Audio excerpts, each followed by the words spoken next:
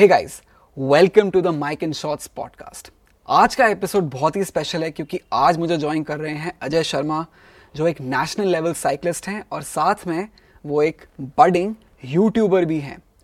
इस एपिसोड में मैं उनसे बात करने वाला हूँ डिसिप्लिन के बारे में, साइकिलिंग के बारे में और ओवरऑल हेल्थ और फिटनेस के बारे में। तो चलिए इस ऑडियो जर्नी में चलते हैं अजय शर्मा के साथ।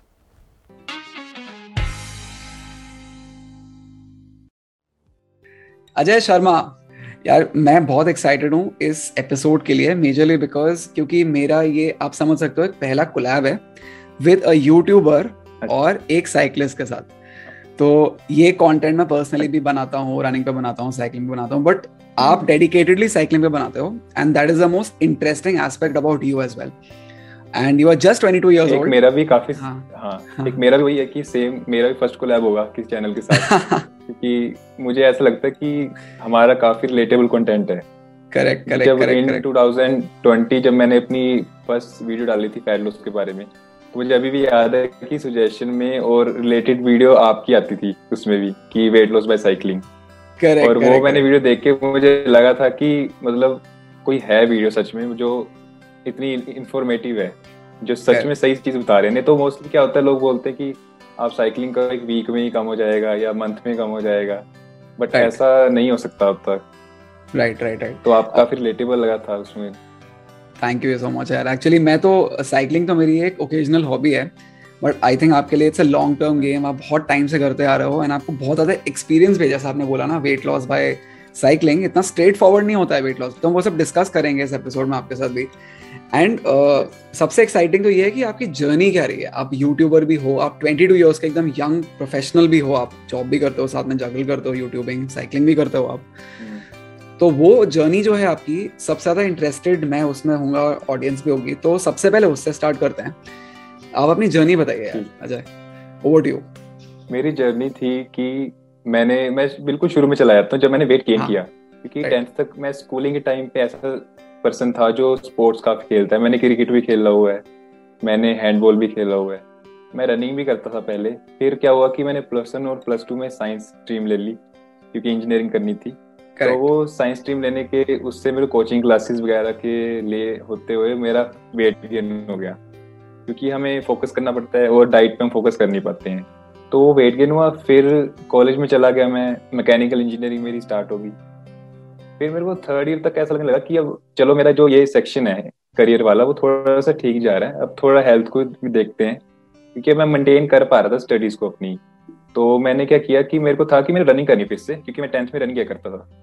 मैं अराउंड 5 किलोमीटर रोज भागता था उस टाइम पे। मतलब मेरा काफी अच्छा स्टेमिना था और उसी टाइम मेरी हाइट भी काफी जैसे इम्प्रूव हुई थी। 6 फीट की हाइट हुई और बॉडी एथलेटिक हो गई थी। पर वो वेट गेन मुझे थोड़ा सा डिप्रेसिंग भी लगता था उस टाइम पे कि मैं कैसा था और अब क्या हूँ। तो मैंने सोचा कि चलो रनिंग स्टार्ट करते हैं।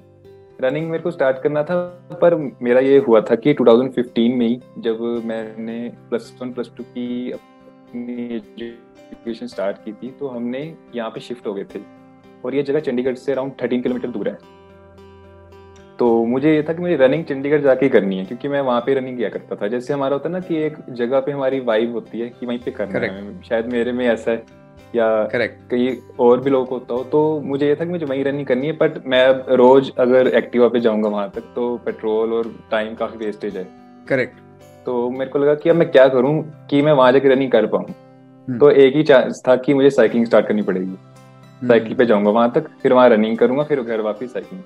तो वो फिर सर्च शुरू हुई, तो मैंने साइकिलिंग स्टार्ट की। मतलब साइकिलिंग एक बाय चांस चीज थी उस टाइम पे, मेन मेरा रनिंग था। बट साइकिलिंग एक ऐसी चीज है जो हमें को स्टार्ट करे तो एडिक्शन हो जाता है, मुझे ऐसा लगता है। और वो साइकिलिंग करता रहा, धीरे धीरे मैंने 5 किलोमीटर स्टार्ट किया, 10, फिर मेरे को 13 पे टारगेट था कि 13 किलोमीटर में से हो जाए राइड, ताकि मैं वहां जाके रनिंग कर सकूं। बट जब तक मेरा 13 किलोमीटर का बना स्टेमिना, मेरा फोकस ही चेंज हो गया। मुझे ऐसा लगा कि साइकिलिंग ही सही लग रही है, क्यों ना यही कंटिन्यू करूं। और मुझे रिजल्ट भी दिखने लग गए धीरे धीरे साइकिलिंग से। तो फिर मैंने साइकिलिंग की, करते करते मेरा जो कॉलेज में बेस्ट फ्रेंड था उसने भी साइकिल ले ली, तो हमने दोनों ने राइड करनी स्टार्ट कर दी। फिर ऐसे धीरे धीरे हमारा दोनों का कंपटीशन बढ़ता गया, साइक्लोथॉन्स में पार्ट लिया हमने। फिर करते करते मेरा फैट लॉस हो गया अराउंड इन जून ऑफ 2019। मैंने जनवरी ऑफ 2019 में स्टार्ट किया बिल्कुल न्यू ईयर से स्टार्ट किया था। करेक्ट। ये मेरा न्यू ईयर रेजोल्यूशन है कि मैं वेट लॉस करता हूँ, और जून तक आते आते मेरा वेट अराउंड 84 तक हो गया था। 110 kg से जून तक 84 हो गया। तो मुझे फिर उस टाइम तक तो मेरे को ऐसा हो गया था कि अब तो साइकिलिंग करते हैं, थोड़ा अच्छे से और करते हैं, इसको और एक्सप्लोर करते हैं। फिर मैंने साइकिलिंग को और थोड़ा लॉन्ग डिस्टेंस करना स्टार्ट किया, और धीरे धीरे जैसे स्टेट लेवल तक के रेसेस में पार्ट लिया, और ऐसे जो जर्नी है वो स्टार्ट होती गई। और अब इसी ईयर में मैंने जैसे मेरा अभी प्लेसमेंट हुआ था एक MNC में, तो अब वो स्टार्ट है। और क्या हुआ था कि इन 2020 में मुझे ऐसा लगा कि क्यों ना इसको मैं रिकॉर्ड भी करूं थोड़ा बहुत, क्यों ना मैं इसको थोड़ा एक शेयर करूं, क्योंकि काफी लोगों का मुझे डाउट आता था कि आपने फैट लॉस कर लिया। मेरे जैसे कॉलेज के फ्रेंड्स थे, वो कहते थे कि कैसे करा है तूने, क्योंकि सबका लॉकडाउन में वेट बढ़ गया था। करेक्ट। और लॉकडाउन में ऐसा भी हो गया था कि साइकिलिंग काफी मेन चीज बन गई थी, काफी लोगों का काफी क्रेज आ गया था। तो मैंने सोचा क्यों ना मैं इस पे वीडियो बना दूं और इसको शेयर करूं। और मेरे को जैसे राइडिंग का और साथ साथ ट्रैवल का भी काफी एक क्रेज है कि मैं ट्रैवल करूं दूर दूर तक। तो वो क्रेज दोनों को मिला के, और फिल्म मेकिंग का भी मुझे था थोड़ा सा क्रेज। वाओ। कि जब इन 2019 मैंने अपना मेन जो मेरा पर्पस था फैट लॉस का, तो ये था कि मुझे थोड़ा मॉडलिंग साइड एक्सप्लोर करना था, कि मॉडलिंग में मैं ट्राई करूं। और तो फिल्म मेकिंग का भी मुझे था, मैं फिल्म भी काफी देखता, जैसे बॉलीवुड और हॉलीवुड मेरा काफी फेवरेट टॉपिक रहता था। इन 10th तक तो मैं काफी फिल्मी था, तो अभी भी हूँ थोड़ा होता, तो वो चलता रहा। तो ऐसे करते करते यूट्यूब भी आ गया, और उधर से साइकिलिंग आ गई। तो ऐसे जर्नी फिर हमारी बनी अब तक की। और अब तो जैसे मैं नेशनल तक भी आया हूँ, लास्ट ईयर नेशनल गया था फर्स्ट टाइम। तो उससे तो मेरे को और बूस्ट मिल गया कि अब तो मुझे और एक्सप्लोर करना है साइकिलिंग को, क्योंकि ये जो कॉम्पिटिटिव साइकिलिंग है और जो हम सेल्फ के लिए करते हैं, अपने ट्रैवल के लिए करते हैं, दोनों में थोड़ा सा फर्क है। बट मेन वही होता है कि आपका राइडर का मोटिवेशन कैसा है। करेक्ट। इंटरनली। या बहुत इंटरेस्टिंग आपने चीज बताई कि आप रनिंग करते थे एंड देन आपने साइकिलिंग स्टार्ट करी, राइट? एंड देन आप I think probably you switched completely to cycling, तो आपने रनिंग, करेक्ट। ऐसे मेरे साथ भी क्या होता है, मैं रनिंग बहुत ज्यादा करता हूँ as compared to cycling, and running मुझे भी इंटरनली सूट करती है। एंड एक पर्टिकुलर प्लेस पे भागना मुझे बहुत अच्छा लगता है। फॉर एग्जाम्पल मेरे घर के पास एक पार्क है एंड मैं वहाँ सबसे ज्यादा पसंद करता हूँ, राइट? एंड मैंने देखा है कि लोगों को काफी क्वेश्चंस होते हैं अराउंड मुझे क्या करना चाहिए, राइट? मुझे साइकिलिंग करनी चाहिए, मुझे रनिंग करनी चाहिए, मुझे HIIT करना चाहिए, मुझे स्ट्रेंथ ट्रेनिंग करनी चाहिए। और over the experience of time में मैंने देखा है कि कोई एक पर्टिकुलर एक्टिविटी किसी को 100% सूट नहीं करेगी, आपको टेस्ट करना पड़ेगा। मुझे लगता है I am getting a feeling, मैंने एक्सपीरियंस से देखा है, आपने भी एक्सप्लोर करना पड़ता है। कुछ क्लिक करता है, कुछ क्लिक नहीं करता है। जैसे पर्सनली मैं साइकिलिंग एक लिमिटेड डोमेन में ही कर पाता हूँ, लाइक हफ्ते में 1 दिन ही करता हूँ रनिंग, लेकिन मैं 3 दिन कर सकता हूँ बिकॉज मैं ज्यादा एंजॉय करता हूँ।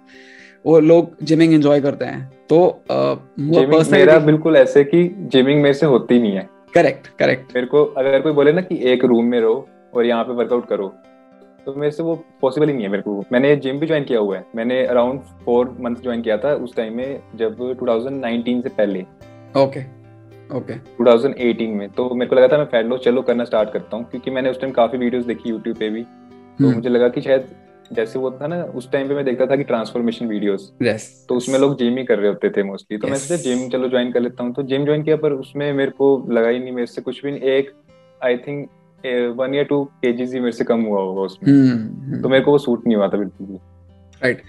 ये इंटरेस्टिंग एस्पेक्ट है, क्योंकि मैं बिल्कुल भी जिमिंग एंजॉय नहीं करता था। मैंने भी जिम ज्वाइन किया था 2019 में ही किया था एंड मैं I was like dead bored. मतलब एक पॉइंट के बाद लगता था कि यार ये इतना रेपिटेटिव हो गया है कि और प्लस इंडोर्स है। तो मैं ये नहीं बोल रहा हूँ जिमिंग गलत है, बट जिमिंग हर कोई एंजॉय नहीं करता है, ये भी एस्पेक्ट है।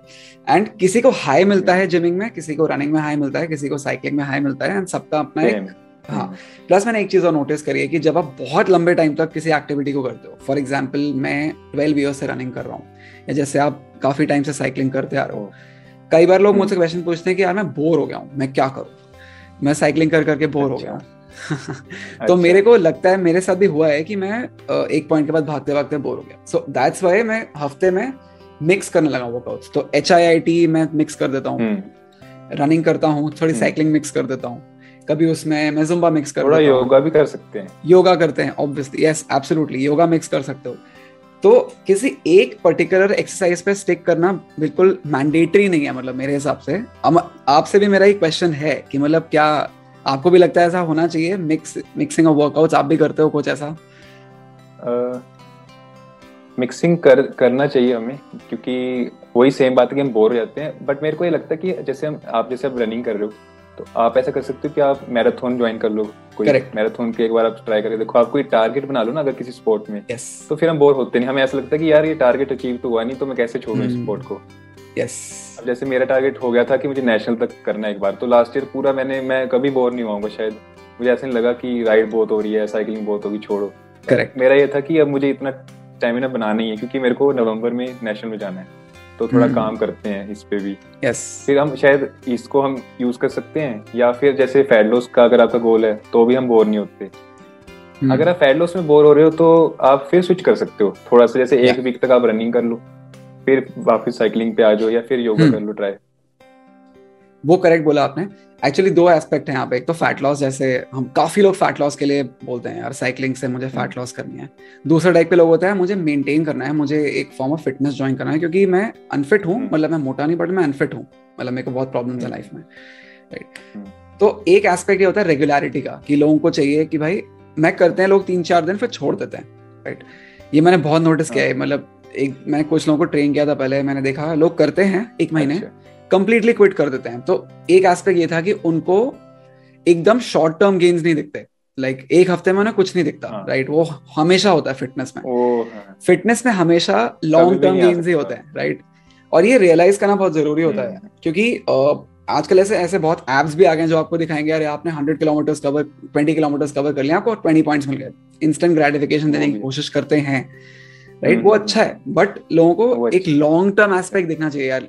मतलब fitness is not just about short term gains, fat loss 1 kilo हो गया 2 किलो फिर छोड़ दिया, नहीं यार। और भी एस्पेक्ट होता है, जैसे मेंटली आप बहुत सॉर्टेड हो, राइट। आपकी जो प्रोफेशनल लाइफ है प्रॉब्ली उसमें साइकिलिंग ने बहुत बड़ा रोल प्ले किया होगा, मतलब मेरे को लगता है, आई एम जस्ट गेसिंग, वो आप बता सकते हो। आपकी लाइफ ऑर्गेनाइज हो गई है, डिसिप्लिन्ड हो गई है, राइट। तो मुझे हम थोड़ा एक्टिव हो जाते हैं जैसे हम पहले होते हैं, उससे काफी हमें ऐसा लगता है, अंदर से फील गुड आता है कि ठीक है अभी हम कर सकते हैं कुछ भी। नहीं तो हमें कॉन्फिडेंस नहीं आता कभी कभी, अगर हम अनहेल्दी हो या फिर एक्सरसाइज, अगर जैसे मेरे साथ अभी भी ऐसा होता है, अगर जैसे मैं 1 या 2 दिन ना करूँ ना, कुछ कोई एक्टिविटी ना हो, कोई रनिंग ना हो या साइकिलिंग ना हो, मुझे ऐसा लगता है कि कुछ तो मिसिंग सा लग रहा है, करेक्ट, बोरिंग सा हो गया है। बल्कि तब बोरिंग होता है अगर ना करो कुछ। ये तो है यार, तो 100% आपने सही बात बोल दी। उसी नोट पे मुझे आपसे एक क्वेश्चन पूछना था कि आपने नेशनल रोड साइकिलिंग आप करते हो, राइट। आप एक कंपटीशन है या फिर एक लॉन्ग टर्म प्रोग्राम है, उसके बारे में थोड़ा बताओ, और आप वहां कैसे पहुंचे? मैंने ये ज्वाइन किया था, एक्चुअली क्या हुआ था कि जब मैंने फर्स्ट रेस की थी अपनी 2021 में, जनवरी में मैं गया था एक रेस में, वो थी हिल्स में जाके थी। तो मेरा एक फ्रेंड था चेतन, उसने मुझे कहा कि चलो इसमें पार्ट लेते हैं। मेरा कोई प्लान नहीं था, मैंने कहा चलो ले लेते हैं, कि ट्राई कर लेते हैं कि रेसेस कैसे होती है। इंस्टाग्राम वगैरह पे चेक किया था कि ऐसे रेसेस होती हैं, तो मैंने कहा चलो ज्वाइन करते हैं, देखते हैं। पहले मैं उस पर ऐसा था कि चलो रहने देते हैं या कर लेते हैं, वो उसने मेरे को काफी फोर्स किया कि नहीं करते हैं इसमें। मैंने कहा चलो ठीक है चलते हैं, तो मैं चला गया। जब पर मैंने वो रेस करी, जो वो वाइब होती है, जो इन्वायरमेंट होता है, वो देख के मुझे मतलब इतना अचानक से ऐसा मोटिवेशन सा मिला कि मैंने सोचा ये तो करना पड़ेगा और इसको एक्सप्लोर, क्योंकि ये तो मजा आ रहा है करने में, राइट। ऐसे रेस। और जो रेस के बाद जब पोडियम पे विनर खड़ते हैं और विनर को हम मेडल देते हैं, मैंने सोचा यार ये फीलिंग तो मुझे भी चाहिए किसी ना किसी दिन। तो फिर वो फीलिंग के लिए फिर अचानक से 2021 में भी 1 या 2 मंथ का लॉकडाउन हुआ था, अराउंड मार्च अप्रैल या मई तक हुआ था। तो रेसेस थोड़ा सा उस टाइम बंद हो गई थी। फिर जून में हुई थी एक रेस, 100 किलोमीटर की रेस थी साइकिलिंग की, 100 किलोमीटर राइड करना था हमें, उसमें रेस थी। तो उस रेस में मैंने पार्ट लिया। मैं बिल्कुल बिना किसी एक्सपेक्टेशन के गया, मुझे ऐसा लगा कि शायद मैं ये पूरी कर भी पाऊंगा या नहीं, 100 किलोमीटर की रेस है। बट उस रेस में मेरी काफी अच्छी पोजीशन आई। मुझे जो हमारे चंडीगढ़ की नेशनल टीम थी उस टाइम, तो वो वाले राइडर्स के साथ मैंने राइड किया, तो मुझे ऐसा और बूस्ट मिला कि मैं भी कर सकता हूँ राइड। और मेरी जो बाइक है वो भी कोई बहुत एक्सपेंसिव बाइक नहीं मानी जाती, अराउंड मतलब 30K तक की है, और उनके पास थी 1 लाख वाली, 1.5 लाख। तो ऐसा माना जाता है कि जितनी अच्छी बाइक है उतनी अच्छी परफॉर्मेंस, बट इस बाइक पे भी परफॉर्मेंस आ रही थी, तो मुझे ऐसा लगा कि नहीं, ये शायद मैं कर सकता हूँ अच्छे से ट्रेनिंग इसको करके। तो वो करा। उसके बाद फिर धीरे धीरे और रेसेस आई, फिर जो उससे नेक्स्ट रेस थी उसमें मेरा 4th पोजीशन आया। तो मुझे जो वो ऑर्गेनाइजर थे उन्होंने मुझे स्पेशल एक अवार्ड दिया कि ये इसको इम्प्रूवमेंट काफी आई है इसमें अचानक से ही। मतलब ये ऐसा राइडर है जो 1 मंथ पहले कोई जानता नहीं था और अभी एक बिल्कुल 4th पोजीशन पे आ रहा है। वो भी सारे फिर और मेरे फ्रेंड्स बन गए साइकिलिंग में, तो उन्होंने मेरे को और गाइड किया कि आप ऐसे कर सकते हो, ये डाइट फॉलो कर सकते हो। डाइट भी काफी मेन चीज है हमारे साइकिलिंग में और फैट लॉस में भी। और फिर मैंने क्या किया कि नेक्स्ट हमारा पॉइंट आया कि एक रेस हुई फिर से, उसमें मेरी 2nd पोजीशन आई। फिर जब मैं फर्स्ट टाइम पोडियम पे स्टैंड किया, तो वो पोडियम पे खड़ने की जो फीलिंग थी उसने तो मेरे को बिल्कुल ही ऐसा कर दिया कि अब तो मेरे को जैसे इतना मोटिवेशन मिल गया कि फुल टाइम भी कर सकता हूँ मैं कि एक प्लेयर बन सकता हूँ। मेरे को इतनी अच्छी फील आई। तो उसके बाद हमारा हुआ स्टेट में मेरा फिर मेडल आया, मैं 2nd पोजीशन पे आया। तो उसने भी फिर फिर तो मेरे को आगे चलता गया। फिर मेरे को जब टीम चंडीगढ़ की जर्सी मिली, वो जर्सी जैसे आपने अगर MS धोनी मूवी देखी हो, MS धोनी में जो धोनी का कैरेक्टर है सुशांत, वो ऐसे जर्सी को देखते हैं, सेम वही हुआ था। मैं कुरुक्षेत्र में था होटल में, और मुझे जो वहाँ के ऑर्गेनाइजर थे उन्होंने कहा कि ये आपकी जर्सी है, तो आपका कल इवेंट है, तो ये जर्सी आपको कल डाल के आनी है। तो वो जर्सी लेके मैं होटल में आया और मैंने जर्सी खोल के होटल में ऐसे देखी, पीछे चंडीगढ़ लिखा हुआ है। वो फील ही अलग थी। उसके बाद तो मुझे ऐसा लगा कि अब तो मुझे यही कंटिन्यू करना, क्योंकि हमारी एज भी अभी 22 है जैसे मेरे जो राइडर्स के, तो हम कंटिन्यू कर सकते हैं इसको अराउंड 30 या 31 तक इजीली। तो यार ये तो मुझे बिल्कुल आइडिया नहीं था। अब ये मोटिवेशन तो बहुत ही अमेजिंग है यार। यू आर मतलब आप चंडीगढ़ स्टेट के लिए प्रॉपर साइकिलिंग करते हो, and that's the best thing. क्योंकि चंडीगढ़ से मेरा काफी कनेक्शन है। जैसे मैंने अभी स्टार्टिंग में कहा कि मुझे साइकिलिंग वो जैसे रनिंग भी चंडीगढ़ जाके करनी थी। चंडीगढ़ सिटी ऐसी जो मैंने शुरू से ही देखा है, जहाँ पे रहा हूँ, तो काफी कनेक्शन है चंडीगढ़ के साथ भी। और आगे जाके अगर मेरा ज्यादा अच्छा परफॉर्मेंस आए और अच्छा ट्रेनिंग करूँ, मे बी इंडिया तक भी रिप्रेजेंट कर सकें किसी इवेंट में। 100% यार। तो मेरा वो भी गोल है कि अच्छे से ट्रेन करो, और शायद अगर ट्रेनिंग अच्छी चले तो क्या पता चांस मिल जाए। 100% मिलेगा यार, बिकॉज बहुत अच्छा आपने, इनफैक्ट आपके कंटेंट से समझ में आता है कि आपको नॉलेज बहुत है साइकिलिंग की, एंड बहुत सीजन प्लेयर भी लगते हो आप साइकिलिंग के। एंड जो भी ऑडियंस देख रहे होगे, I think they wishing you all the best also. आप 100% कर लोगे, आई थिंक।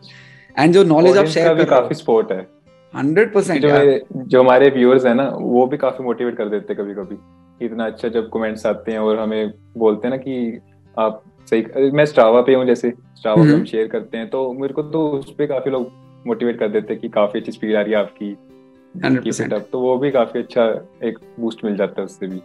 इनफैक्ट मुझे लगता है जब आप यूट्यूब पे कंटेंट डालते हो और लोगों से वैलिडेशन मिलता है उस कंटेंट का, और लोग आपको फॉलो करना शुरू करते हैं, वो भी एक सेकंड टाइप का मोटिवेशन हो जाता है कि यार अब तो करना ही है, अब तो चलते रहो। और ये पाथ बहुत ही इंटरेस्टिंग पाथ है मेरे को लगता है। प्लस आप एक MNC में जॉब भी कर रहे हो, तो आप जॉब के साथ साइकिलिंग और साइकिलिंग के साथ यूट्यूबिंग, इनफैक्ट 3 बड़ी चीजें हो गई हैं आपके लिए। और उसको जगल करना थोड़ा मुश्किल होता है। आप कैसे मैनेज करते हो, ये इंटरेस्टिंग है, क्योंकि व्यूअर्स भी अभी काफी लोग अलग अलग टाइप के काम करते हैं एट अ टाइम, राइट? तो आप लेकिन तीनों आपके लिए बड़े हैं। MNC भी आपके लिए बड़ा है, जॉब आपकी, आपका साइकिलिंग भी आपके लिए बहुत बड़ी है, यूट्यूब भी आपके लिए बहुत बड़ा हो गया, सब्सक्राइबर्स आपके 20,000 है। आप मैनेज कैसे करते हो ये सब? इसको मुझे स्टार्टिंग में, मैं जैसे वो झूठ नहीं बोलूंगा कि काफी इजी होता है। स्टार्टिंग मुझे लगा कि मुश्किल है, काफी चीजें डिले भी हुई।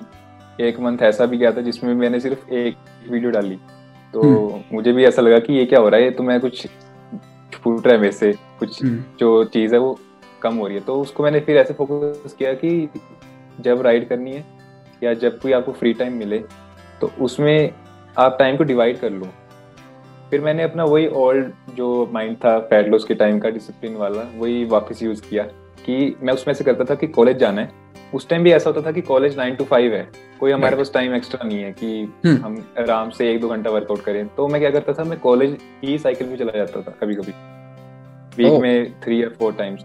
तो मेरा क्या होता था, मेरा वर्कआउट हो गया, कॉलेज भी पहुंच गया, कॉलेज में स्टडी की, कॉलेज से वापस आ गया, फिर वर्कआउट हो गया। तो मेरा वर्कआउट हो गया, मेरी स्टडी होगी, मेरा कॉलेज भी हो रहा है, और मैं घर आके अपना जो बाकी काम है, जो सारा टाइम मेरे पास बचा है, उसको यूज कर सकता हूँ। मतलब ऐसा नहीं है कि मैं स्पेशल पहले या सुबह सुबह उठ के वर्कआउट करूं, फिर मैं कॉलेज रेडी हूँ, फिर कॉलेज जाऊं, फिर शाम तक मेरी एनर्जी नहीं बचेगी। तो अब भी मैं वही चीज यूज करता हूँ कि मैं सुबह राइड कर आता हूँ और राइड के साथ ही मैं वीडियो शूट कर लेता हूँ, या फिर अगर कोई ऐसी वीडियो है जो मेरे को 1-to-1 टॉक करना है, वो मैं शाम को रिकॉर्ड कर लेता हूँ, फिर शाम से लेकर रात तक उसको एडिट कर लेता हूँ, जब क्योंकि अराउंड 6 तक मैं फ्री हो जाता हूँ शाम को। तो वो फिर थोड़ा मेरे को शुरू में पहले नहीं समझ आ रहा था, क्योंकि मेरा अराउंड 5 to 6, जैसे 5 या 6 के बाद मैं फ्री होता, उसके बाद मेरी एनर्जी नहीं बचती बिल्कुल भी। फिर मैं कहता था कि लेजी हो जाते हैं फिर हम, कि चलो कल कर लेंगे, वो कल कल करते करते मेरा काफी डिले हो रहा था। तो फिर मैंने फिर अपना बैठ के एक दिन शांति से कि अब क्या हो रहा है, कैसे करना है इसको, फिर मैंने वो पुराना अपना सिस्टम यूज किया कि जब मल्टीटास्किंग यूज करो, राइट, हर चीज को मल्टीटास्क करो और एक टाइम पे 2 काम कर लो, तो वो इजी हो जाता है फिर राइट, मेंटेन करना हमें। Interesting, interesting. और इनफैक्ट आपने जो ये प्रोसेस बताया, तो आपका जो डेली रूटीन है आज की डेट में, आई थिंक आपका कॉलेज खत्म हो गया, आप जॉब में आ गए, तो आपका डेली रूटीन कैसा रहता है? एज इन हेक्टिक होता है बहुत, या फिर डिपेंड करता है? अब आजकल के टाइम में जैसे मैं अराउंड 3:30 उठता हूँ सुबह, 3:30। Oh wow. फिर मैं 4 बजे अपनी राइड स्टार्ट करता हूँ। 4 से लेके अराउंड 5 या 5:30 तक राइड होती है, मतलब ट्रेनिंग वाली राइड। फिर जैसे ही डे लाइट होता है, अगर मुझे कुछ शूट करना हो तो उस टाइम में मैं शूट करता हूँ। 5:30 से लेके अराउंड 7 या 8 तक शूट किया। फिर 8 से लेके 9 तक मैं वापस घर आके रेडी हुआ, और 9 से जॉब स्टार्ट, 9 से लेके 5 तक जॉब। फिर 5 के बाद जो टाइम बचा है उसमें कभी कभी शाम को थोड़ी सी वॉक कर ली, ताकि थोड़ा रिफ्रेश हो जाए माइंड। फिर शाम को कभी कभी मैं बुक भी पढ़ लेता हूँ, जो बुक्स हैं थोड़ी सी। फिर मैं अपना एडिटिंग पे बैठ के एडिटिंग करके, और उससे फिर हमारी वीडियो रेडी हो जाती है। सुपर्ब यार, ये तो बहुत ही इनफैक्ट हेल्दी रूटीन है। एंड इनफैक्ट मैं आपको एक फन फैक्ट बताता हूँ। मैंने रिसेंटली हेतल सोनपाल के साथ एक पॉडकास्ट किया था। वो एक कॉर्पोरेट लीडर हैं, एंड वो भी अल्ट्रा रनर हैं, मैराथन भागते हैं। एंड उनसे बात करी थी मैंने उससे पहले अभिषेक मिश्रा से बात करी थी, जो कि एक अल्ट्रा रनर हैं, ट्रायथलीट हैं। एंड उससे पहले एक ऑथर से बात करी थी, श्वेता समोता। एंड उन तीनों में कॉमन फैक्ट मुझे ये देखा कि all of them are early risers. वो जल्दी उठते हैं, अराउंड 5ish वो उठते हैं। पूरा रूटीन उनका सुबह का होता है मेजरली। एंड बहुत इनफैक्ट टिम फेरिस शो करके एक पॉडकास्ट है, उसमें भी बहुत सारे एथलीट्स आते हैं एंड कॉर्पोरेट लीडर्स आते हैं, सक्सेसफुल लोग आते हैं। सबका एक कॉमन ट्रेड देखा है कि दे गेट अप अर्ली, बहुत जल्दी उठते हैं सुबह अर्ली।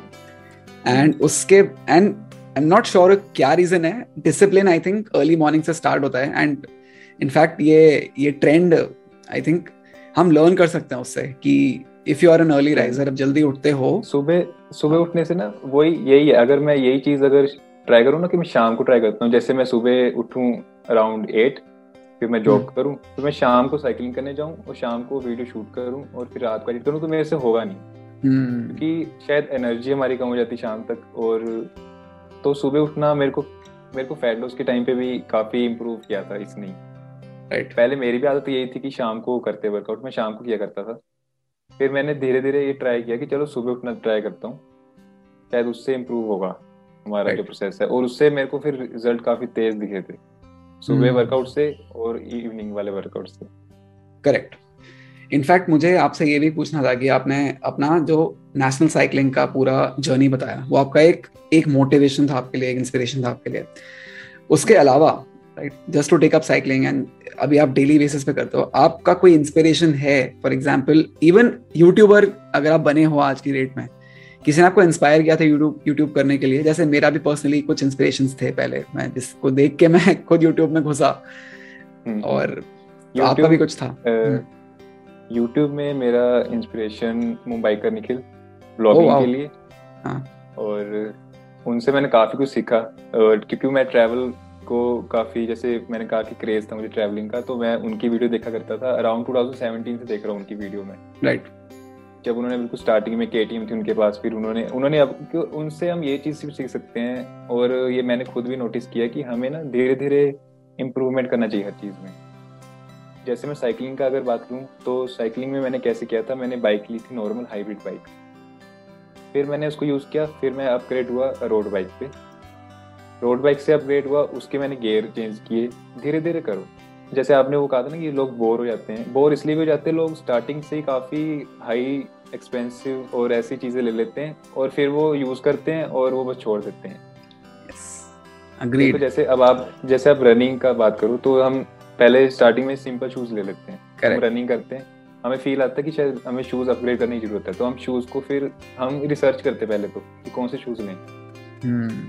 ये एक प्रोसेस होता है ना, ये हमारे जो स्पोर्ट्स में ना लोगों को बोर नहीं होने देगा कभी भी, अगर हम ऐसा प्रोसेस फॉलो करें कि धीरे धीरे अपग्रेड करें, हम रिसर्च करें, अपग्रेड हो, रिसर्च अपग्रेड, उससे हमें ऐसा लगता है कि हम काफी टाइम तक स्पोर्ट खेल सकेंगे। तो उस पॉइंट से भी हम इसको कनेक्ट कर सकते हैं।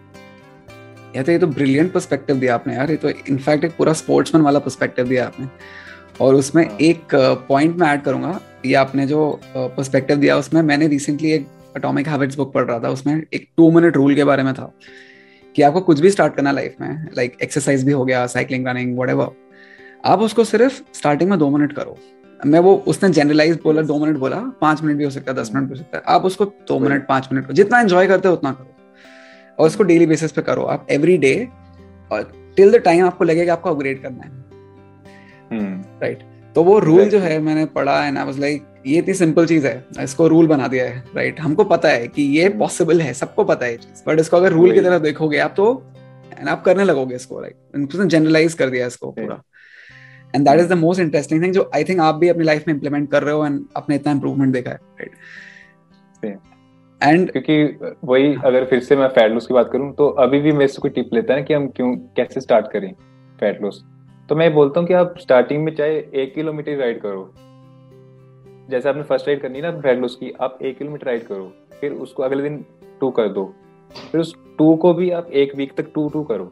ऐसा ना करो कि अगले दिन 3 4 ऐसे इंक्रीज ना करो अचानक से, या आप टारगेट ना रखो कि मैं 10 किलोमीटर राइड कर दूंगा, फिर आप ना डिस्क्रेज हो जाओगे और आपको ऐसा लगेगा कि मेरे से होएगा नहीं, शायद ये स्पोर्ट मेरे लिए है नहीं है।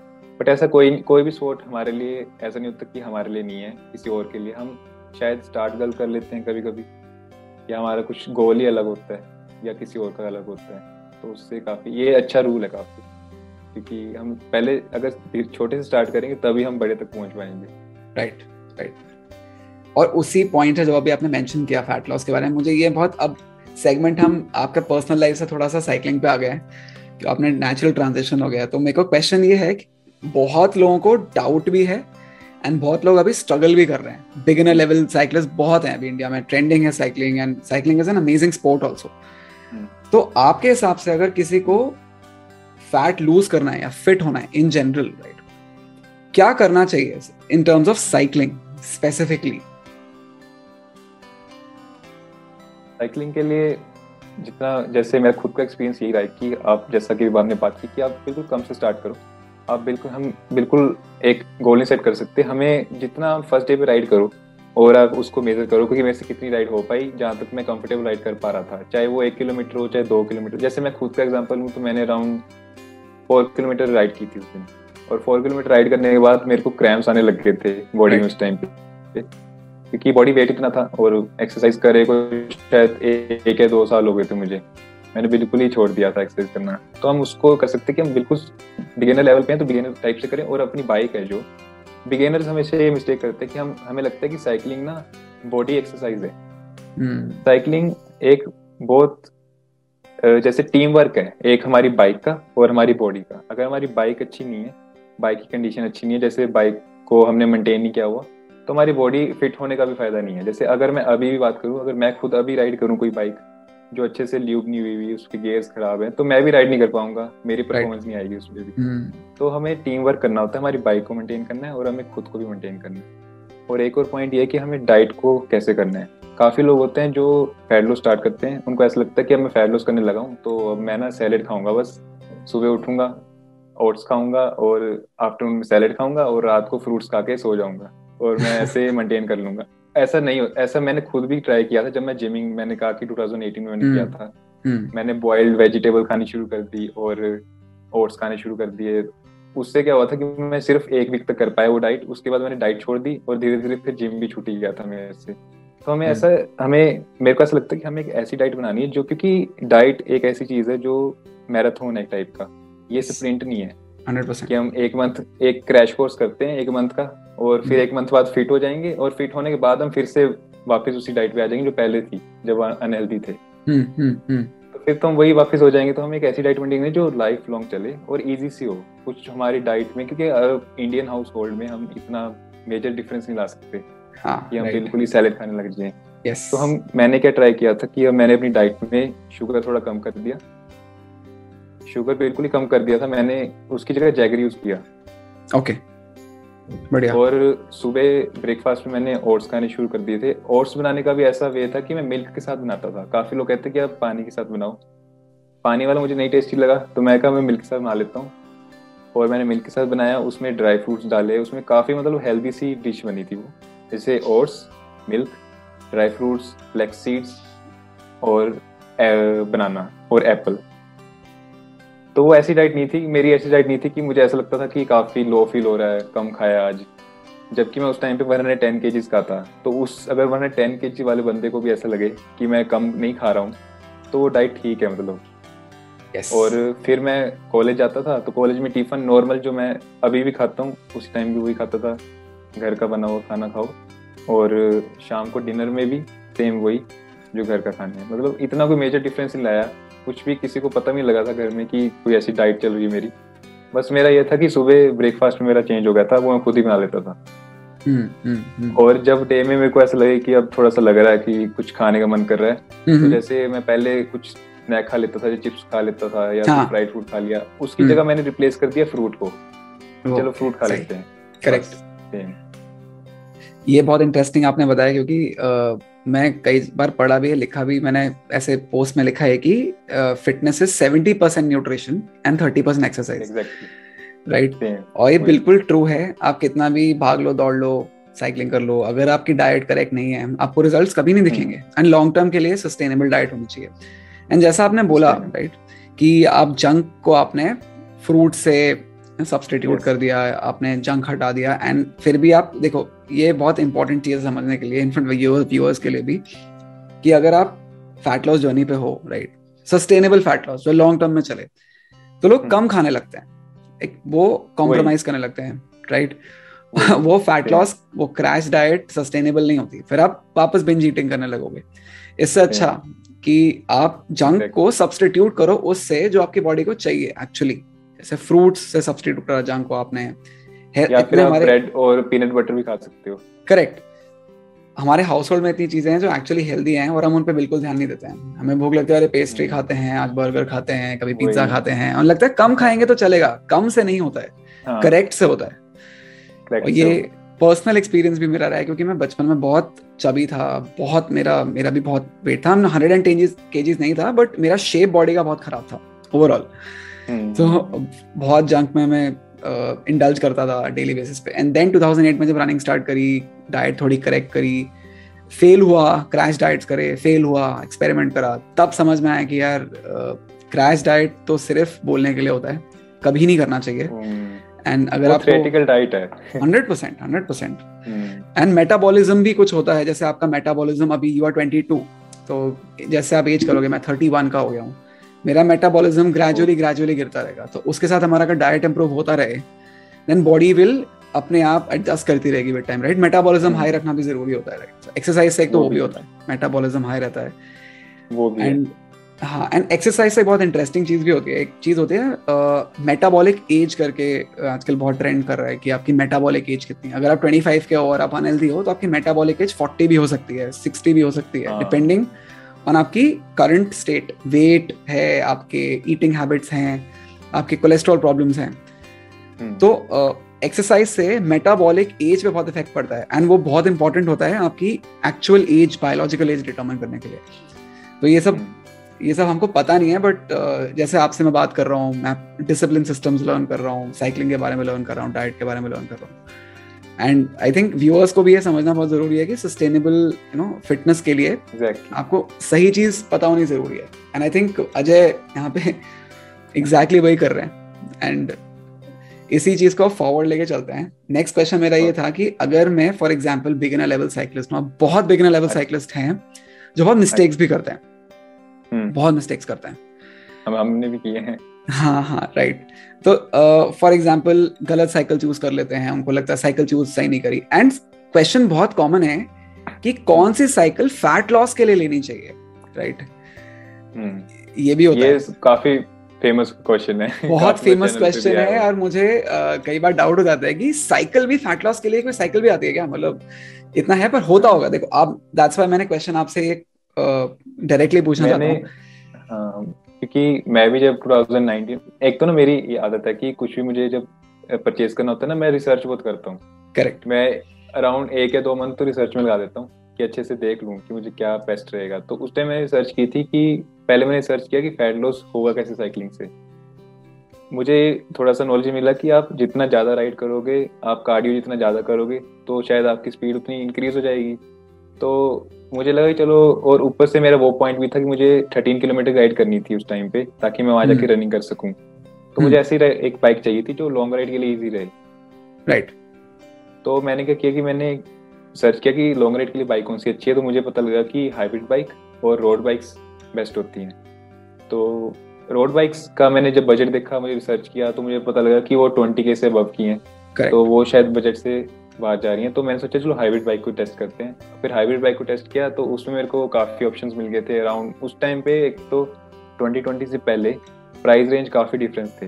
जो बाइक अब हमें 40K की मिल रही है, वो उस टाइम पे अराउंड 12 या 15K की थी बस। ओह वाओ, अमेजिंग मतलब इतना बूस्ट आया है इंडस्ट्री में, बहुत ज्यादा डिमांड है। हाँ, मेरी जो खुद की बाइक रोड बाइक है वो मैंने ली थी अराउंड 25K की, और अब हो गई है वो अराउंड 47K की। Oh wow. सेम बाइक है, एग्जैक्ट सेम है। अगर कोई न्यू बाइक लाके यहाँ रखे और मेरी बाइक हो, तो एग्जैक्ट सेम बाइक है, कोई फीचर भी चेंज नहीं किया उन्होंने, बस डिमांड इंक्रीज है। डिमांड तो फैट लॉस के लिए हमें हाइब्रिड बाइक्स बेस्ट हैं, जितना मैंने सजेस्ट किया। क्योंकि एक तो बिगेनर होते हैं, उनका बजट मुझे पता है कि नहीं ज़्यादा होता। हम अगर मैं किसी बिगेनर को बोलूँ कि आप 20K की बाइक ले लो, तो 20K का हमें फ़ोन लेना ईजी होता है। हम फ़ोन ले लेंगे, पर साइकिल नहीं लेंगे। साइकिल हमें ऐसा लगता है कि अराउंड 8 या 10 तक ले लो, वो काफ़ी है। ये तो ओवर प्राइस है वो। एकदम सही बोल रहे हो आप, 100%। तो इसलिए मैं कहता हूँ हाइब्रिड बाइक में इन्वेस्ट करो। आपका वेट ज़्यादा है तो भी कोई फ़र्क नहीं है, क्योंकि मैंने जब हाइब्रिड बाइक ली थी, मेरा इतना वेट था, तो मैंने जब बाइक देखी, मैंने जो शॉप ओनर थे उनसे पूछा कि ये मैं चला सकता हूँ ना, कि टायर्स कुछ पंक्चर तो नहीं हो जाएंगे ज़्यादा। अगर मेरे को ऐसा लगे मैं बैठूंगा ना, तभी शायद इस पे इफेक्ट आ जाएगा या कुछ बेंड ना हो जाए बाइक का। क्योंकि हाइब्रिड बाइक्स काफ़ी लाइट वेट बाइक्स होती है और लॉन्ग राइड्स के लिए बिल्कुल बेस्ट है, और लॉन्ग राइड्स हमारे फैट लॉस के लिए बेस्ट है। करेक्ट। तो फिर वो मैंने बाइक सेलेक्ट की थी। तो हाइब्रिड बाइक्स बेस्ट होती हैं एक फैट लॉस के जर्नी के लिए। बहुत अच्छा पर्सपेक्टिव दिया है, क्योंकि और फिर आप अपग्रेड भी कर सकते हो रोड बाइक पे, राइट। जैसे 1 साल बाद या जब आपकी बॉडी यूज्ड हो जाए साइकिलिंग को। इंटरेस्टिंग है बहुत, क्योंकि मुझे एक क्वेश्चन था कि लोग पूछते हैं मुझे हाइब्रिड लेनी चाहिए या एमटीबी लेनी चाहिए, राइट? अच्छा, वो भी लोगों को जैसे वो सेम मेरे वाली डाउट है, जैसे मेरे को उस टाइम में डाउट था कि ये मैं चला सकता हूँ, क्योंकि इसके टायर्स बहुत पतले हैं, इसके 3 टायर्स है। और एमटीबी को देखो तो उसका हमें लगता है कि काफी सॉलिड है, उसका एमटीबी का टायर इतना है और हाइब्रिड का इतना है। यस। तो हमें लगता है ये ज्यादा सेफ रहेगा, पंक्चर नहीं होगा हमारा वेट ज्यादा होने की वजह से। बट क्या होता है, हाइब्रिड बाइक्स होती लाइट और एमटीबी होती काफी हैवी। एमटीबी होती कि आप ऑफ रोड पे राइड करो उसको, ऑफ रोड पे उसको आप रोड्स पे राइड करोगे, वो राइड हो जाएगी, ऐसी कोई डाउट नहीं है। बट वो हैवी ज्यादा होती हैं, हैवी ज्यादा, हमें ज्यादा एफर्ट लगाना पड़ेगा और हम ज्यादा थक जाएंगे जल्दी। लॉन्ग राइड करना मुश्किल हो जाएगा। अब जैसे मैं खुद इस टाइम पे भी ना, अगर मैं जैसे मेरी अब न्यू एमटीबी आई है, तो इसको मैं राइड करता हूँ और अपनी जो रोड बाइक को राइड करता हूँ, तो काफी फर्क है। मुझे लगता है कि अगर लॉन्ग राइड करनी हो ना, जैसे अराउंड 50 किलोमीटर की राइड है, तो रोड बाइक पे मुश्किल नहीं लगेगा, पर एमटीबी पे काफी मुश्किल लगेगा मुझे अभी भी, इतना इस लेवल पे आने के बाद भी, क्योंकि फर्क है, वेट ज्यादा होने का थोड़ा फर्क लगता है। अच्छा, वेट का मेन डिफरेंस वेट का है या फिर और भी कुछ है? इसके अलावा, वेट के अलावा भी कुछ होता है? वेट का ही है वैसे मेन, क्योंकि बाइक का वेट ज्यादा है, हमारा एफर्ट ज्यादा लगेगा और हम ज्यादा जल्दी थक जाएंगे। और जब हम फैट लॉस स्टार्ट करते हैं, बिगिनर होते हैं, हमारा स्टेमिना नहीं होता उस टाइम पे कि हम उसको कर लें, कैपेबल हो जाएं उसके। तो हमें ऐसा लगता है कि साइकिलिंग टफ है। पता है कि जो फैट लॉस है ना, फैट लॉस में हमें जो हमारा राइडर है उसको ये नहीं फील कराने देना कि ये टफ है। करेक्ट। उसकी मोटिवेशन खत्म हो जाएगी। इसलिए ये होता है कि आप हाइब्रिड बाइक लो, और उसको यूज करो। हाइब्रिड बाइक चलाने में भी काफी हमें फर्क लगता है। जैसे मेरे जो अपने हमारा ग्रुप है साइकिलिंग का, तो वहाँ पे मैं जैसे किसी को देखता हूँ हमारे राइडर्स को सजेस्ट करता हूँ कि आप एक हाइब्रिड बाइक लो। जब वो एमटीबी से हाइब्रिड पे जाते हैं वो बोलते हैं कि अब तो साइकिलिंग ऐसा लग रहा है कि काफी स्पीड भी आ रही है और मैं इजिली डिस्टेंस कवर कर रहा हूँ। काफी फर्क आता है हमारा डिस्टेंस और वेट से, मतलब हमारा बाइक का वेट। इंटरेस्टिंग क्योंकि अभी क्या होगा, गोइंग फॉरवर्ड अभी बहुत लोग साइकिल्स भी खरीदने वाले हैं, एंड साइकिल खरीदने में भी आई थिंक जैसा आपने बोला कि फैट लॉस पे अगर आपका है मोटिवेशन, राइट, आपका फर्स्ट प्रायोरिटी है, तो hybrid is the best option out of the 3, road, MTB and hybrid, right. उसके अलावा भी बिगिनर्स बहुत मिस्टेक्स करते हैं, गेयर होता है साइकिलिंग का, राइट, और बेसिक्स होते हैं साइकिलिंग के जो हम लोग गलत कर देते हैं। तो कुछ 3 टॉप 5 ऐसी मिस्टेक जो हमको अवॉइड करनी चाहिए as a cyclist, beginner cyclist. First of all तो हमारी यही एक तो पहली मिस्टेक है चॉइस, कि हम की बाइक कैसे सिलेक्ट कर रहे हैं। अगर जैसे हमारा गोल है कि फैट लॉस करना है, लॉन्ग राइड करनी है, तो उसके लिए तो हाइब्रिड और रोड बाइक बेस्ट है। अगर आपने आपका ये, और काफी लोगों का डाउट ये भी आता है कि मेरे सिटी में रोड्स काफी रफ हैं, तो मैं अगर हाइब्रिड बाइक लूंगा तो वो सस्टेन कर पाएगी उन रोड्स को। तो वो मेरा है कि वो सस्टेन कर लेती हैं ऐसी बाइक्स, राइट। जो मेरी रोड बाइक है उसके भी काफी पतले टायर है, काफी थिन टायर्स हैं, वो भी मैंने काफी ऑफ रोड यूज करी हुई है। अच्छा, मतलब अरे नाइस। हम एक ग्रुप राइड पे गए थे, राइट, और मुझे पता नहीं था कि रोड कैसी होंगी वहाँ पे, मैं अपनी रोड बाइक ही ले गया, तो वहाँ पे मैंने उसको भी राइड कर दिया। तो हम राइड कर सकते हैं, पंक्चर इतना नहीं होता, ये भी डाउट है बिगिनर्स के लिए। सेकंड पॉइंट ये है कि आप अपनी बाइक को मेंटेन कर रखो। जैसे मैंने बताया कि आप टीम वर्क है साइकिलिंग, अगर आपका टीम मेंबर अच्छी हालत में नहीं होगा तो आपका जो गेम है वो उतना अच्छा नहीं हो पाएगा। तो आप अपनी बाइक को मेंटेन करके रख सकते हैं, बाइक को ल्यूब कर सकते हैं और वॉश कर सकते हैं। वॉश आप वीक में एक बार, या फिर अगर आप रेनी वेदर में राइड करते हो तो राइड के बाद आप उसको ल्यूब करो ताकि रस्ट ना लगे उसमें। करेक्ट। और थर्ड जो काफी मेजर मिस्टेक है वो है सैडल हाइट की। राइट, हम सैडल हाइट नहीं सिलेक्ट करते। हमें ऐसा लगता है कि जो शॉपकीपर ने हमें सेट करके दी है वही सैडल हाइट है, या फिर हमें लगता ही नहीं कि शायद ये चेंज करनी होती है। नहीं, हमें ऐसा लगता है कि, और काफी राइडर ऐसे करते हैं कि बाइक पे बैठते हैं, अगर उनके जो ग्राउंड पे अच्छी तरह से ग्रिप बन रही है तो ठीक है ये सैडल हाइट, बट ऐसा नहीं होता। सैडल हाइट का काफी सिंपल प्रोसीजर है कि आप जब बाइक पे बैठो सैडल पे, तो जब आप पैडलिंग कर रहे हो तो आपका जो एंगल होता है ना, ऐसे जैसे ये पैडलिंग हो रही है, राइट, तो एंगल यहाँ पे 180 से थोड़ा सा कम होना चाहिए, ऐसे। ओके, 180 से थोड़ा सा कम, ठीक है। कई लोगों का ऐसे होता है, ऐसे पैडलिंग कर रहे होते हैं वो ऐसे, हाँ, करेक्ट। तो वो बैक पेन पे काफी इफेक्ट डालेगा, आपकी नेक पे, शोल्डर पे इफेक्ट आता है उससे। तो सैडल हाइट काफी एक मेन हमारा पॉइंट है। नेक्स्ट पॉइंट हमारा है क्लोथिंग। राइट, क्लोथिंग में हमारे राइडर्स क्या करते हैं कि सिंपल क्लोथिंग कर लेते हैं, या फिर वो इसको भी इग्नोर ही कर देते हैं कि साइकिलिंग करते हैं तो बस साइकिलिंग करो। पर एक क्लोथिंग काफी मेजर है। मैंने अराउंड फर्स्ट 1 मंथ तक ऐसे साइकिलिंग की थी नॉर्मल, जैसे हमारे ट्रैक पैंट्स होते हैं उससे। फिर मैंने जब शिफ्ट किया शॉर्ट्स पे, साइकिलिंग शॉर्ट्स जिसमें पैड होता है, और उससे हमारा कंफर्ट बढ़ जाता है और हमारे जो बॉडी का हाइजीन है वो भी काफी इम्प्रूव होता है, और कंफर्टनेस भी इम्प्रूव होगा आपका। करेक्ट, मूवमेंट भी आपकी इजी हो जाएगी क्योंकि वो स्किन टाइट क्लोथिंग होती है साइकिलिंग की। उससे एक तो आपको एरो पोजीशन आती है, आपकी एरो पोजीशन में आपको काफी एरो मिलता है। एरो होता है कि ड्रैग कितना ज्यादा लग रहा है हमें राइड करते हुए, तो वो भी आपका काफी इम्प्रूव हो जाता है। और फिफ्थ मिस्टेक यही है कि आप हेलमेट और ग्लव्स में इन्वेस्ट करो ही करो। 100% यार, सेफ्टी, क्योंकि सेफ्टी तो हमारी मेजर प्रायोरिटी होनी चाहिए। yes. हम जैसे बाइक लें और साथ में हेलमेट तो लेना ही चाहिए। हेलमेट हम साइकिलिंग का देखते हैं तो हमें ऐसा लगता है कि काफी लाइट वेट है, इससे क्या ही सेफ्टी मिलेगी हमें। बट मेरे खुद जैसे अब तक अराउंड 4 या 3 क्रैशेस हो चुके हैं काफी मेजर से, जिसमें बाइक भी बेंड हो चुकी है, सब कुछ। तो मेरे को पता है कि हेलमेट कैसे हमारे सेव करता है उस मोमेंट में, क्योंकि अगर हमने हेलमेट नहीं डाला, डायरेक्ट लग गया, करेक्ट, और हेलमेट डाल है थोड़ा सा तो हमारी सेफ्टी मिलती है उससे भी। 100%, तो 100%। वाओ यार, इंटरेस्टिंग पर्सपेक्टिव दिया, क्योंकि मुझे इस पे एक क्वेश्चन भी था। आपने एंगल के बारे में बताया, राइट, जब पैडलिंग करते हैं तो जब रोड साइकिल आप चलाते हो तो आपकी जब पोजीशन होती है सैडल पे बैठते हो तो आपकी काफी बेंड होती है बैक, करेक्ट? काफी बेंड, और हाइब्रिड पे आई थिंक थोड़ा स्ट्रेट रहता है एंड एमटीबी में स्ट्रेट रहता है। तो दोनों पोजीशंस में हमारा जो पैडलिंग होती है वो एंगल 180 से थोड़ा सा कम रहता है या फिर डिफरेंट होता है दोनों केस में? ओके, हमारी लोअर बॉडी के लिए बिल्कुल सेम रूल है। सेम रूल है, ओके ओके।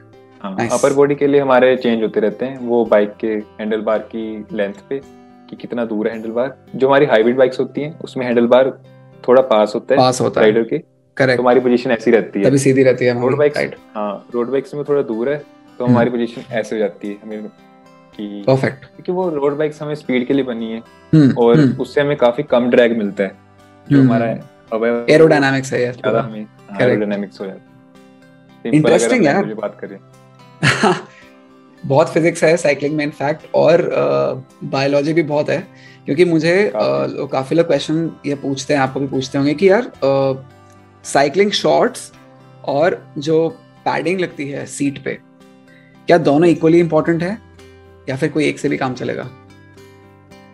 एक से काम चल जाएगा। मैं तो सजेस्ट करता हूँ कि आप एक शॉर्ट्स में इन्वेस्ट करो।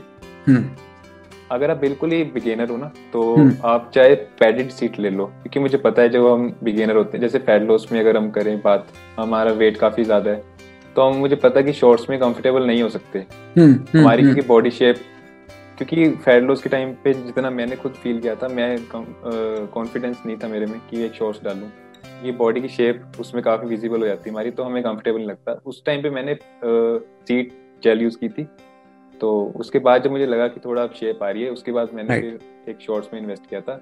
इफेक्टिव दोनों इक्वली हैं। ओके, इफेक्टिव है, इक्वली हैं। एंड एक बहुत बहुत कॉमन क्वेश्चन है, आई थिंक ये बहुत स्पेशली मेन पूछते हैं, राइट, कि मैं अगर शुरू करने से भी पहले, मतलब काफी लोग ने शुरू भी नहीं करी है, राइट, एंड इंटरनेट पे बहुत ज्यादा ये प्रोपेल भी हो रहा है क्वेश्चन कि मेन को डिसफंक्शंस हो सकते हैं इरेक्टाइल, फॉर एग्जांपल, अगर बहुत ज्यादा साइकिलिंग करते हैं तो। एंड वो मिथ मैं बस्ट करना चाहता हूँ आपके थ्रू, एज इन क्या पॉसिबिलिटीज हैं इसकी? वो सच में मिथ ही है, वो उसका साइंटिफिक प्रूफ्स भी हैं काफी कि वैसा नहीं होता। मैंने YouTube चैनल है GCN, जो एक इंटरनेशनल चैनल है, ग्लोबल साइकिलिंग, मैंने भी उनकी वीडियो देखी थी, मैंने वीडियो देखी थी, तो उन्होंने एक पूरी वीडियो बनाई हुई इसी टॉपिक पे, करेक्ट, कि हमारा उससे कोई भी इफेक्ट नहीं डलता। और जब अगर मैं पर्सनल भी बात करूं तो अब जैसे मेरे काफी साल हो ही गए हैं, अराउंड 3 इयर्स तो ऐसे जो मैंने काफी रेगुलर साइकिलिंग कर ली है, तो मेरे को कोई भी डिफरेंस नहीं फील हुआ उसमें, 100% कोई प्रॉब्लम हमें आए इस सेक्शन में। और हमें, क्योंकि वही है ना कि हम, जैसे मैंने कहा कि आप शॉर्ट्स यूज करो, साइकिलिंग शॉर्ट्स हमारे स्किन टाइट हैं, तो उसमें हमारा जो बॉडी है वो बिल्कुल पोजीशन में हम साइकिलिंग करते, क्योंकि अगर देखा जाए तो हमारे जो जेनिटल्स होते हैं उनको हमें एक पोजीशन में रखना है, उनको लूज नहीं करने देना। अगर मैं बिल्कुल सिंपल लैंग्वेज बात करूं, वो पार्ट्स अगर लूज हो जाएंगे साइकिलिंग या रनिंग करते हुए तो फिर प्रॉब्लम आ जाती है।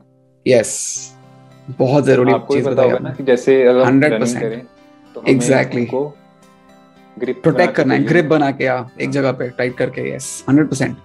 एंड आई थिंक ये मिथ ही है, क्योंकि अगर आप इंपॉर्टेंट प्रिकॉशंस ले रहे हो, राइट, जैसे आपने बताया, you will never ever face any problem. मतलब मैंने, इतने साइक्लिस्ट हैं अभी कंट्री में एंड हाई लेवल पे, कैसे कर पाते हैं? मतलब अगर इतना प्रॉब्लम है तो क्यों करेगा कोई, राइट? सबसे बड़ी एग्जांपल तो इंडिया में यही है कि इंडिया में आप जैसे देखते हो कि कितने लोग हैं जो साइकिलिंग करते हैं, जो नॉर्मल साइकिलिंग करते हैं ट्रैवल के लिए। तो इतने, जैसे हमारे जो ग्रैंड पेरेंट्स थे वो 100% साइकिलिंग करते थे अपने टाइम पे, 100%। तो अगर उनसे हम पूछे कि आपने पूरी लाइफ साइकिलिंग की है तो आपको क्या इफेक्ट आया, तो किसी को कभी कोई इफेक्ट नहीं आया उससे। करेक्ट, सुपर्ब यार। इनफैक्ट इतना नॉलेज मैंने पर्सनली गेन किया है ना अभी आपके साथ, इतना तो मैं रिसर्च से भी शायद नहीं गेन कर पाता।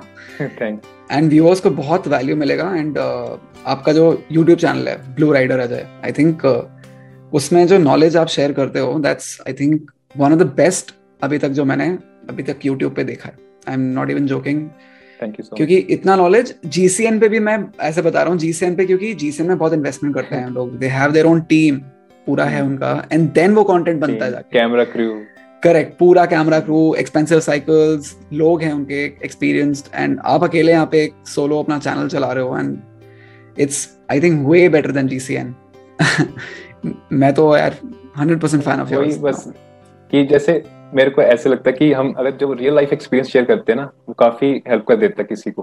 कि यस। अगर हम थ्योरेटिकल बातें करने लग जाए ना कि हमने वहां पे पढ़ा हुआ है कि आप डाइट ऐसे, हाँ जैसे आपने भी कहा कि क्रैश कोर्स डाइट्स होती हैं, उनसे कभी इफेक्ट नहीं डलता हमें। और तो मेरे को ऐसा 100%। लगता है जो मैं सीखता रहता हूँ, जैसे मैंने क्लिपलेस पेडल्स अपने यूज किए थे, जो पेडल्स होते हैं जो क्लिप में हो जाते हैं राइड करेक्ट। करते हुए, मैंने खुद पहले सीखा उनको, फिर मैंने वो अपना यूट्यूब चैनल पे शेयर कर दिया। मतलब यूट्यूब को मैं ऐसे देखता हूँ कि एक तरह की मेरी मेमोरीज की कलेक्शन है, कि मैं उस पर अपनी हाँ सेव कर रहता हूँ। जो जो मैंने सीखा तभी मैं बता देता हूँ कि मैंने ये सीखा है, तो आप भी ट्राई करके देखो, आपको शायद इम्प्रूवमेंट हो जाए उसको यूज करके। इनफैक्ट उससे मुझे एक ऑलमोस्ट आप समझ लो कुछ फाइनल क्वेश्चंस है मुझे आपके कंटेंट क्रिएशन प्रोसेस पे। तो आप साइकिलिंग करते हो, आप पे टॉपिक्स होते हैं, बट कंसिस्टेंटली आप कंटेंट क्रिएट करने के प्रोसेस को कैसे चलाते हो? मतलब ये ऑडियंस भी जानना चाहेगी, बिकॉज कंटेंट भी साइकिलिंग में है, लिमिटेड है, and then you come up creativity आप कैसे लेके आते हो अपने लाइफ में, वो थोड़ा आप उस पर लाइट शेड करो। वो सेम ऐसे ही जैसे जो मैं खुद एक्सपीरियंस कर रहा हूँ। जैसे मैंने जब साइकिलिंग को एज अ रेसिंग के लिए लिया, उसमें मैंने क्लिपलेस पेडल यूज किए, तो मैंने क्लिपलेस पेडल को ही बताया। फिर मेरा प्लान था कि मैं शिमला राइड करके आता हूँ, तो शिमला की सीरीज आ गई थी, शिमला की ट्रैवल सीरीज, तो वो मैंने शेयर की। और जो जो मैं सीखता जा रहा हूँ साथ साथ वो, और मैं तो कहता हूँ कि हमारे जो ऑडियंस हैं वो सबसे बड़े हमारे गाइड होते हैं। यस वो हमें खुद ही बता देते हैं कि हमें ये वाली वीडियो चाहिए, अब हमें ये यस वाली वीडियो चाहिए। तो यस। मैं वो फिर वो देखता हूँ कि ये टॉपिक अगर वीडियो के लिए है, अगर तो वीडियो के लिए है तो वीडियो बन जाती है उस पर। अगर वो ऐसा टॉपिक है जो छोटा सा ही है, अगर मैं उनको सिंपली कमेंट्स पे रिप्लाई करके बता सकता हूँ, तो मैं उसमें बता देता हूँ। यस तो एक ऑडियंस और हमारे जो लाइफ एक्सपीरियंस है, यही हमारे मोटिवेशन दे देते हैं कि आप ये क्रिएट कर सकते हो वीडियो के लिए रिलेटेड। सुपर्ब यार। आई थिंक कस्टमर किंग होता है, एंड वो ही हमको डायरेक्शन देते हैं काफी बार। मेन तो yes. हम मेन तो हमारे वही व्यूअर्स हैं। अगर मैं ऐसा कनेक्ट बनाने लग जाऊं जो रिलेटेड ही ना हो, तो उसका भी कोई फायदा नहीं है, क्योंकि yes. और वैसे भी साइकिलिंग के रिलेटेड जो हमारे व्यूअर्स हैं, हमारे व्यूअर्स काफी फ्लेक्सिबल होते हैं। स्पोर्ट्स के जो व्यूअर्स होते हैं उनको ऐसा लगता है कि एक ही चीज ना बार बार दिखाओ। अगर मैं एक चीज बार बार दिखाता हूँ, कमेंट्स आने लग जाते हैं कि आप थोड़ा सा दूसरी साइड जाओ। क्योंकि पहले मैंने ऐसे किया था कि मेरे को काफी क्वेश्चंस आ रहे थे कि कौन सी बाइक लूं, ये बजट है तो मैं कौन सी बाइक लूं, तो मैंने बजट सीरीज right. बनाई थी। उस टाइम मुझे कमेंट्स आने लगे थे कि अब आप थोड़ा व्लॉग्स बना दो, तो मैंने व्लॉग सीरीज बनाई। तो व्लॉग सीरीज बनाने के बाद उनको ऐसा लगा कि अब व्लॉग्स हो गए हैं, तो अब थोड़ा सा ये क्वेश्चन है मेरा, आप मेरे को सैटेलाइट के बारे में बताओ। Correct. आप ऐसे दो, वो धीरे धीरे जर्नी बढ़ती जाती है। और right. अब मैंने जैसे सोचा हुआ कि मैं एक फैट लॉस सीरीज बना रहा हूँ, जिसमें मैं खुद 15 डेज के लिए डाइट फॉलो करूंगा, वर्कआउट फॉलो करूंगा, और वो शेयर करूंगा through a daily vlogs type. बहुत बढ़िया। तो वो इंटरेस्टिंग यार। आने वाले टाइम में प्लान है मेरा, शायद एग्जीक्यूट हो जाए जल्दी। इंटरेस्टिंग यार। और आई थिंक फ्यूचर में भी आपको विश ऑल द बेस्ट। आप तो साइकिलिंग में आप चंडीगढ़ को रिप्रेजेंट कर रहे हो, I think that's the best thing. And secondly आप यूट्यूब पे और सक्सेस क्रिएट करो, एंड बहुत ज़रूरत है। एंड क्योंकि I think you are a rising star of YouTube in terms of fitness, and wish you all the best यार अजय। बहुत अमेजिंग मेरे को डिस्कशन लगा, बहुत डिफरेंट था फ्रॉम अदर्स, क्योंकि एक तो आप यंग हो and you are completely into fitness, cycling, and very knowledgeable यार, and I'm learning from you. क्योंकि ये ऐसा कोलैब था जो मैं खुद काफी वेट कर रहा था, बट वही जो शेड्यूल हमारा बना हो, जैसे मैंने आपको बताया कि बिल्कुल कट टू कट टाइम है। हाँ यार तो बिल्कुल 100%। मेरा काफी टाइम से प्लान था कि हमारा कोलैब जल्दी से जल्दी हो। मुझे पता था कि कोलैब काफी इंटरेस्टिंग होगा, क्योंकि हमारा कंटेंट काफी रिलेटेबल है। yes. तो इनफैक्ट मैं ये गारंटी से कह सकता हूँ, तो हाँ तो वो ज्यादा कनेक्ट कर जाते हैं। जैसे आप और मेरी ये फर्स्ट कन्वर्सेशन है, यस, तो शायद व्यूअर्स को ऐसा लगा ना हो कि हम फर्स्ट टाइम बात कर रहे हैं। यस, ऐसा लग रहा था कि शायद फ्रेंडली हो, पहले काफी से जानते हो। इतना कॉमन चीजें हमारे बीच में है, तो आई थिंक वो कनेक्ट ऑलरेडी एस्टैब्लिश हो गया है। यूट्यूब पे कंटेंट है हमारा एंड सिमिलर है, एंड आई थिंक ऑडियंस भी चाहती है समवेयर डाउन द लाइन कि यार आप आओ, दोनों बात करो, और भी साइकिलिस्ट आए, बात करें अपने एक्सपीरियंस के बारे में, राइट। एंड और नई चीजें पता लगती हैं, आपका पर्सनल जर्नी पता लगती है, आपने यूट्यूब पे डाली है, बट पर्सनली हम लोग कन्वर्स कर रहे हैं, उससे और इन डेप्थ नॉलेज मिल रही है आपके बारे में एज अ पर्सन भी। और अमेजिंग मैन यार, आप बहुत डिसिप्लिन लगता है मुझे, and I wish you all the best यार। थैंक तो फ्यूचर में देखते Thank you so हैं, लेट्स सी ऑडियंस क्या चाहती है, और we'll come up together again कभी नेक्स्ट टाइम एंड और डिस्कस करते हैं। दिल्ली में या फिर आप चंडीगढ़, फिर आप चंडीगढ़ आना 100% यार, और कोलैब करेंगे और 100% डिस्कशन होगी और शेयर करेंगे। 100% यार। चलो, thank you so much Ajay for joining the podcast यार, and let's meet soon. Thank you so much.